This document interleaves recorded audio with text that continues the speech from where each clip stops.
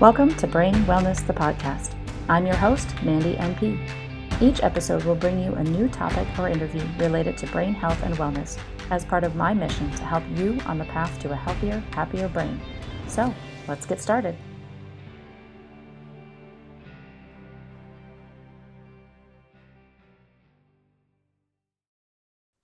Hello, everyone, and welcome back to another episode of Brain Wellness, the podcast. My guest today is Janet White.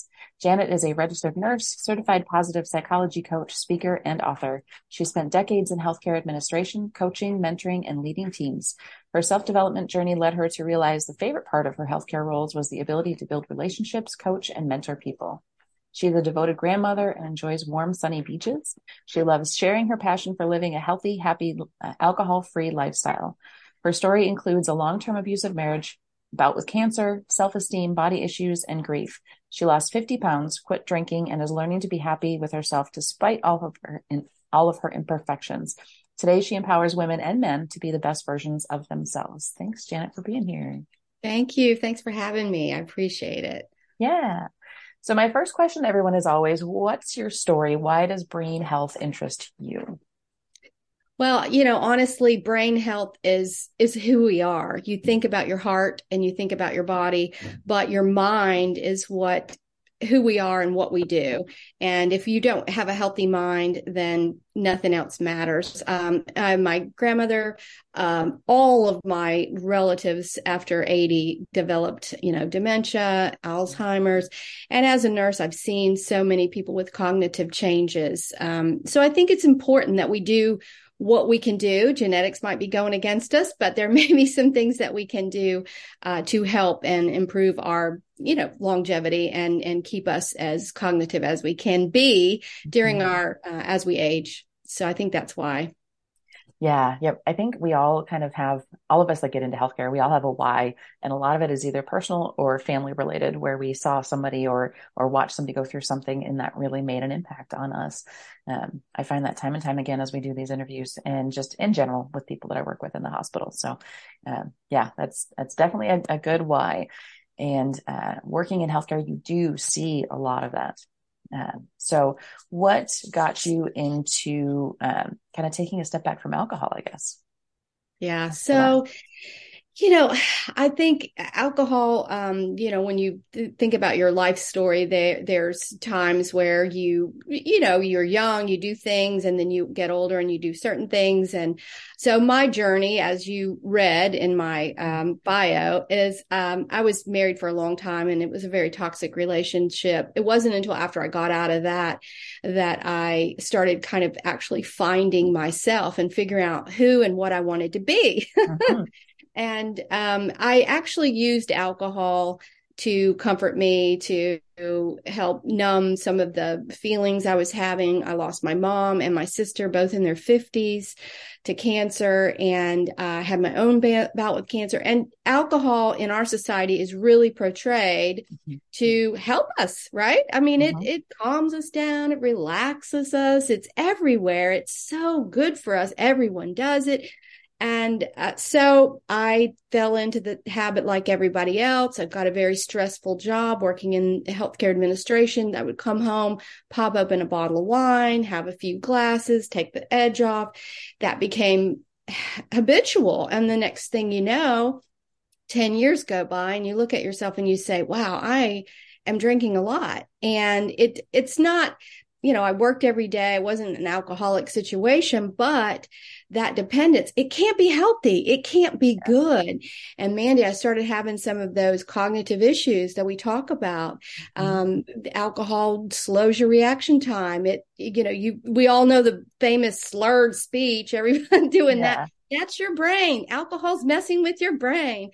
And so I guess it was actually having my daughter having my first grandbaby that became my catalyst to look at my alcohol use. Do I really want to drink and then have my granddaughter spend the night? What if it's 2:00 in the morning, she wakes up and needs something? What if, what am I doing here? Do I want to live a long time and be the grandma and watch them grow up? So that's, I think, was where I started looking at, I need to make a change with alcohol. So I decided to take a challenge and just quit Mm-hmm. for 30 days. And that didn't seem to help much. I went right back to drinking. Then I decided, you know what, maybe I need a little longer. So I signed up for a 90-day just challenge, just try to get through it. I started reading a lot of what we call Quit Lit, which is what happens to your brain on alcohol. Even as a nurse, sometimes we don't focus on some of the ill effects Mm-hmm. that alcohol has on us, and our sleep patterns, our our heart rates. I mean, all kinds of things that alcohol does to us. Mm-hmm. And so I started looking into why I was drinking, and a lot of the repressed grief and a lot of the raw emotions from my previous marriage and those kind of things. Once you get alcohol out of the way, you have to deal with a lot of these feelings. But once you get past that, the health benefits, the energy levels, I can sleep better. I have less anxiety. I was able to maintain my weight now. I mean, there's a million benefits. So while having my grandbaby around me might have been my catalyst, I never dreamed that I would have completely stopped alcohol. But it's been over 4 years. And honestly, I can't imagine putting it back in my life. Why would I? Right? When you feel so good, there's no reason. Right. Yeah. Exactly. Yeah. I'm glad you mentioned the sleep part, because a lot of people think that, I need a glass or two before bed because it'll help me sleep. But it actually does the opposite. It messes with our circadian rhythm. You actually then will wake up in the middle of the night, and a lot of people have trouble falling back to sleep, and then they don't realize why. And Exactly. they try to blame the stress that led them to drink to begin with. And it's really not. So, it does the exact opposite of what we think it does. And the 3 o'clock in the morning, waking up with palpitations, dehydrated. I mean, that, it did make me go to sleep. And I was one of those people, even though I was a nurse and probably should have known better. I thought, man, I need this to relax me and get me to sleep. But you're right. Come 3 o'clock, when the alcohol's going out of your system, the body's shooting all those other detox chemicals in there to try to help you maintain, some balance in your brain, and the dehydration and all the other things that happen, wake you up. Yeah. So it's counterintuitive, but it really is not good for your sleep. Right. Yeah.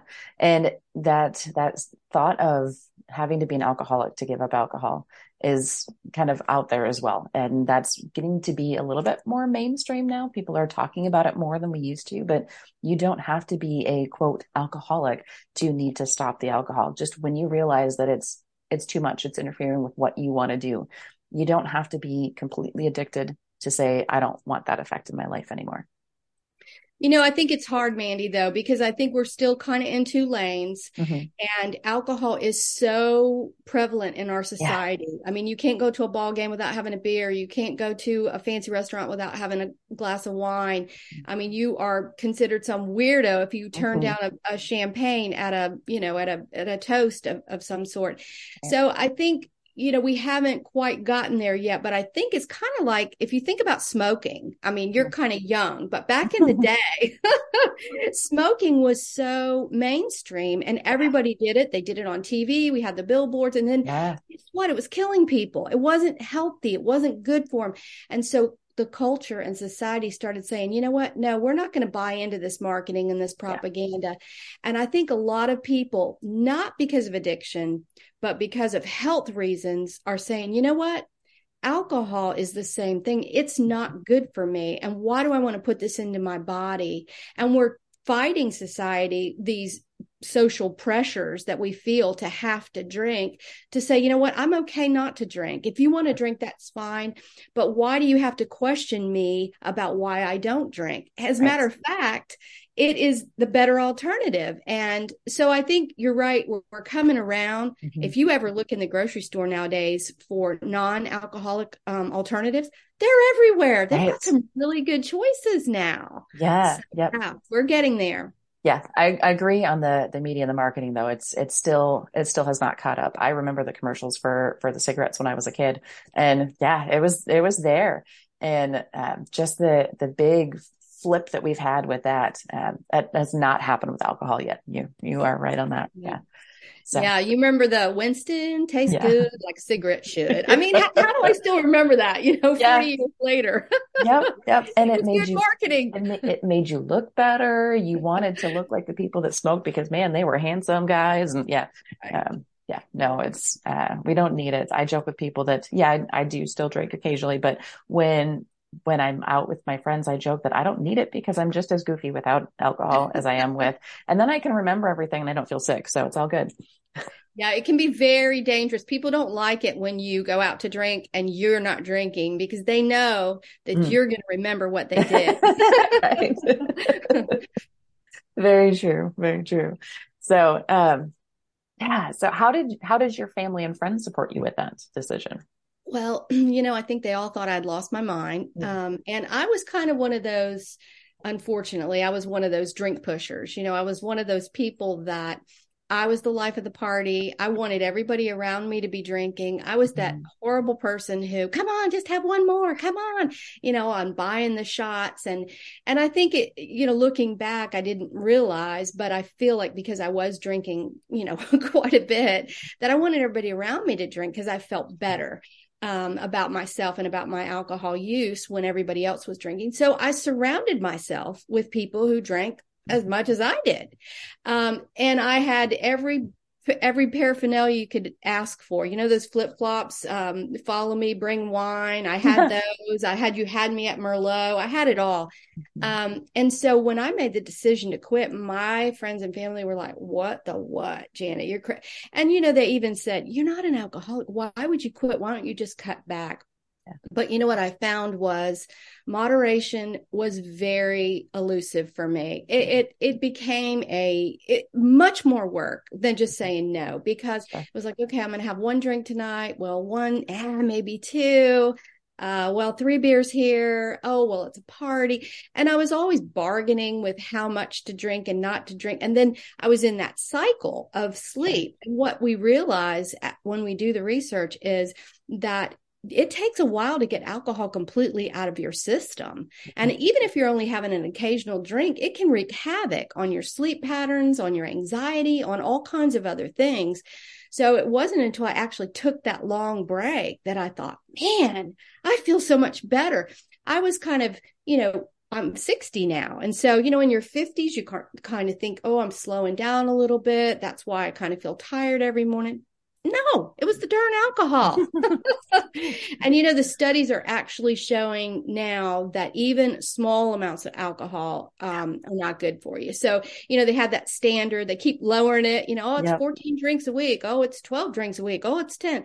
And the most recent studies are saying that there's really no safe amount. And it's basically because we're all made different. And our brain metabolizes it differently. As we age, it gets way worse. So you see older people, they're retired. Oh, we may as well start drinking. Let's have some. That's the worst thing you can do. Balance issues, memory issues, all the things that you struggle with as you age, alcohol accelerates. So I'm passionate about this, Mandy, because I feel like I found something great. We spend so much money on, quote, the fountain of youth, but we can give up alcohol and it's like huge in reducing our aging. So. Yeah. Agreed. I had a thought and now I lost it. We'll just move on to the next question. Maybe it'll come back to me. You've been through all of this. How do you keep your brain healthy now that you're not having the alcohol on a regular basis? What else are you doing to keep your brain healthy? So actually I have seven pillars, I call them, or seven foundations, and it's in my book. And it's called, I use a mnemonic so that I can help myself remember. It's called PRECANS. And the P is for living your passion or your purpose. When we do things that are important to us and we are living our values, then that is healthy for us. So many times we get stuck into, we think if you were to ask us what was important to us, we'd say, oh, our health, our family. But then we're working 60 hours and we're drinking every night, that you're not living your values. So if you're following your P's, passion, purpose, rest and recovery is the R. So resting our brain. We know about our sleep and our body, but resting our brain, meditation, prayer, whatever works for you to take that rest. E is for exercise. C is for connection. We know how important that is. We found that out during COVID, right? When we couldn't talk to each other, hug each other. Yeah. The A, of course, is alcohol free. N is for nutrition, and S is for sleep. So if you look at those 7 areas of your life, when mine are high, when I'm doing good in those areas, I'm feeling good, I'm happier, I'm healthier, and I can trace it back when I start not sleeping good, eating crap, skipping my exercises, doing things I hate and don't want to do. I can feel myself going back and not feeling as good. So I kind of use that mnemonic to keep myself on track. And where am I today? And if I'm feeling a little low, okay, what's lacking here? I mean, we're always, life's a journey. It's never 100% that we're going to be perfect in every area, but that kind of gives me a focus. Yep. Yeah. I like it. Are there 1 or 2 things out of that you would say people should start with, like right now? Where could they start to get better? Well, and of course I might be biased, but I'm absolutely going to have to say that if you stop drinking, a lot of those other things get easier. It's not just the empty calories that trips you up. Yeah. It's once you drink. I mean, I can't tell you how many times I have had healthy food in the fridge, ready to make dinner, come home, popped open a bottle of wine, had a couple glasses, and ordered a freaking pizza. I mean, I don't feel like cooking.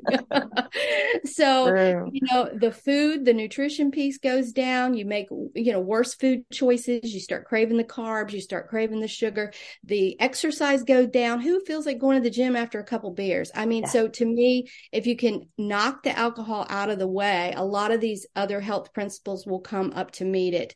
Or limit it. If you want to take a break, if you don't want to take a break, limit it, reduce the amount, anything that you can do. So that's one quick fix, I say. Yeah. But focusing on exercise and sleep and your nutrition, I mean, they all go hand in hand, don't they? They do. Absolutely. I remembered what I was going to ask about. So when we're going from drinking on a regular basis to stopping, there's always that risk for withdrawal. Did you have any issues with that? No, that is a danger. And I'm not an alcohol counselor or anything like that.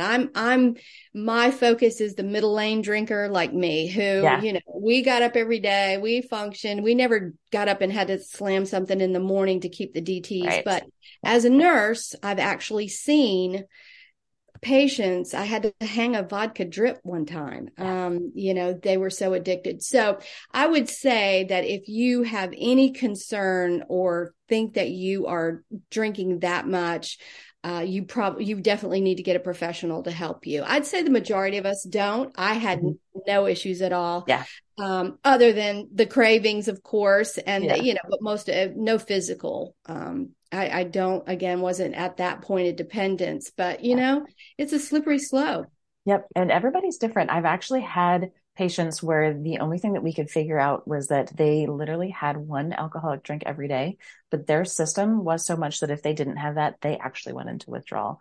So we kind of put this number on there. Oh, if somebody's having several drinks a day, that can put them at higher risk for withdrawal, but even 1, and we questioned whether or not the patient was being truly honest, because sometimes we take what the patient tells us and then we multiply it by 3, right? In healthcare. Right. That's kind of what we're taught to do. Sometimes the patients are honest, and she was very adamant that it was 1 a day, but being in the hospital, having to have surgery was what it started out, and just going cold turkey like that, it was a little bit more difficult for that particular patient. But yeah, I remember when I was first working as a nurse, we had an ENT surgeon who would do these complex cancer removals, and the patients would be extreme alcoholics coming in, and he didn't want to put them on alcohol withdrawal protocols in the hospital. So we were doing alcohol down their feeding tube. Yep. And we had a beer fridge on our unit. We had a beer fridge for the patients, and we would put beer in their feeding tube to keep them from going to withdrawal. It was the strangest thing I'd ever seen. Yeah. That is, I mean, it's definitely a different animal. I mean, when you think about how society treats alcohol, it's interesting. It's like drink until you drink too much. Yeah. And then it's like, oh, you're bad. You're an alcoholic. There's no way to know Mhm. where that level is. And I think they've actually changed the term now to dependent drinker or Yeah. some other less offensive term. Yeah. But the bottom line is that you really don't know where that level is. I read something about, it's like those plants, that take those flies, those plants that take the Oh, fly and they like the the Venus nectar. flytrap. Yeah. Yes. Yeah. And so here, that's alcohol. Here it Yeah. is. Here it is. And so you fly in, Mhm. you have a little, and you never know when you're going to be so far down that you're not going to be back up. So it seems extreme, and I don't want to sound like, oh my gosh, don't ever drink, nobody drink. My family and friends all drink. Everybody around me, I go to the sober dance now. I could go sober dance, and I watch people drink. And a lot of people can handle alcohol. They have it, like you said about yourself, occasionally, now and then. It's not a trigger for them. It's not something. I think probably how you use alcohol Yeah. is the biggest thing. And if you're drinking alcohol because you need to Yeah. be relaxed, you need to reduce your stress, you may want to check yourself, because Yeah. that is a very different case. And it can be, like you said, a trap. Yeah. So Yeah. Yep. And you do need to be careful, even if you're an occasional drinker. If you drink when you're very emotional, kind of like you mentioned earlier, anything that you do normally, alcohol will heighten that. So if you are angry and you go out drinking, it's going to be worse.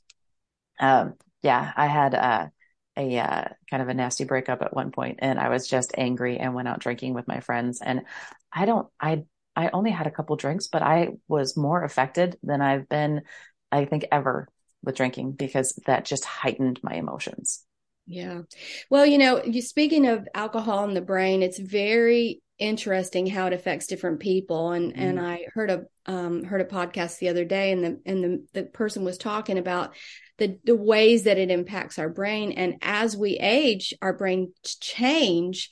And even if you could handle 3 or 4 drinks before, you might not be able to. Mhm. I just read an article the other day about these college students doing what they call a Borg. I had never heard of it, but drinking a gallon of alcohol. And I mean, they were in ICU. And I mean, Wow. it's like, Yeah.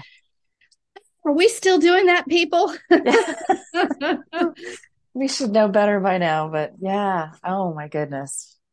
Yeah, it affects our brain in so many ways, whether it's emotional or even physical, as we start to notice different brain changes. So if somebody, as a provider, I've gotten consults on people lately that who are free in the last several years, who have problems with, excuse me, with their memory, with their balance, with repetitive movements. Now they've got these tics, muscle tics, and we do MRIs of the brain, and you can actually see degenerative changes in somebody who has had chronic alcohol use for any length of time.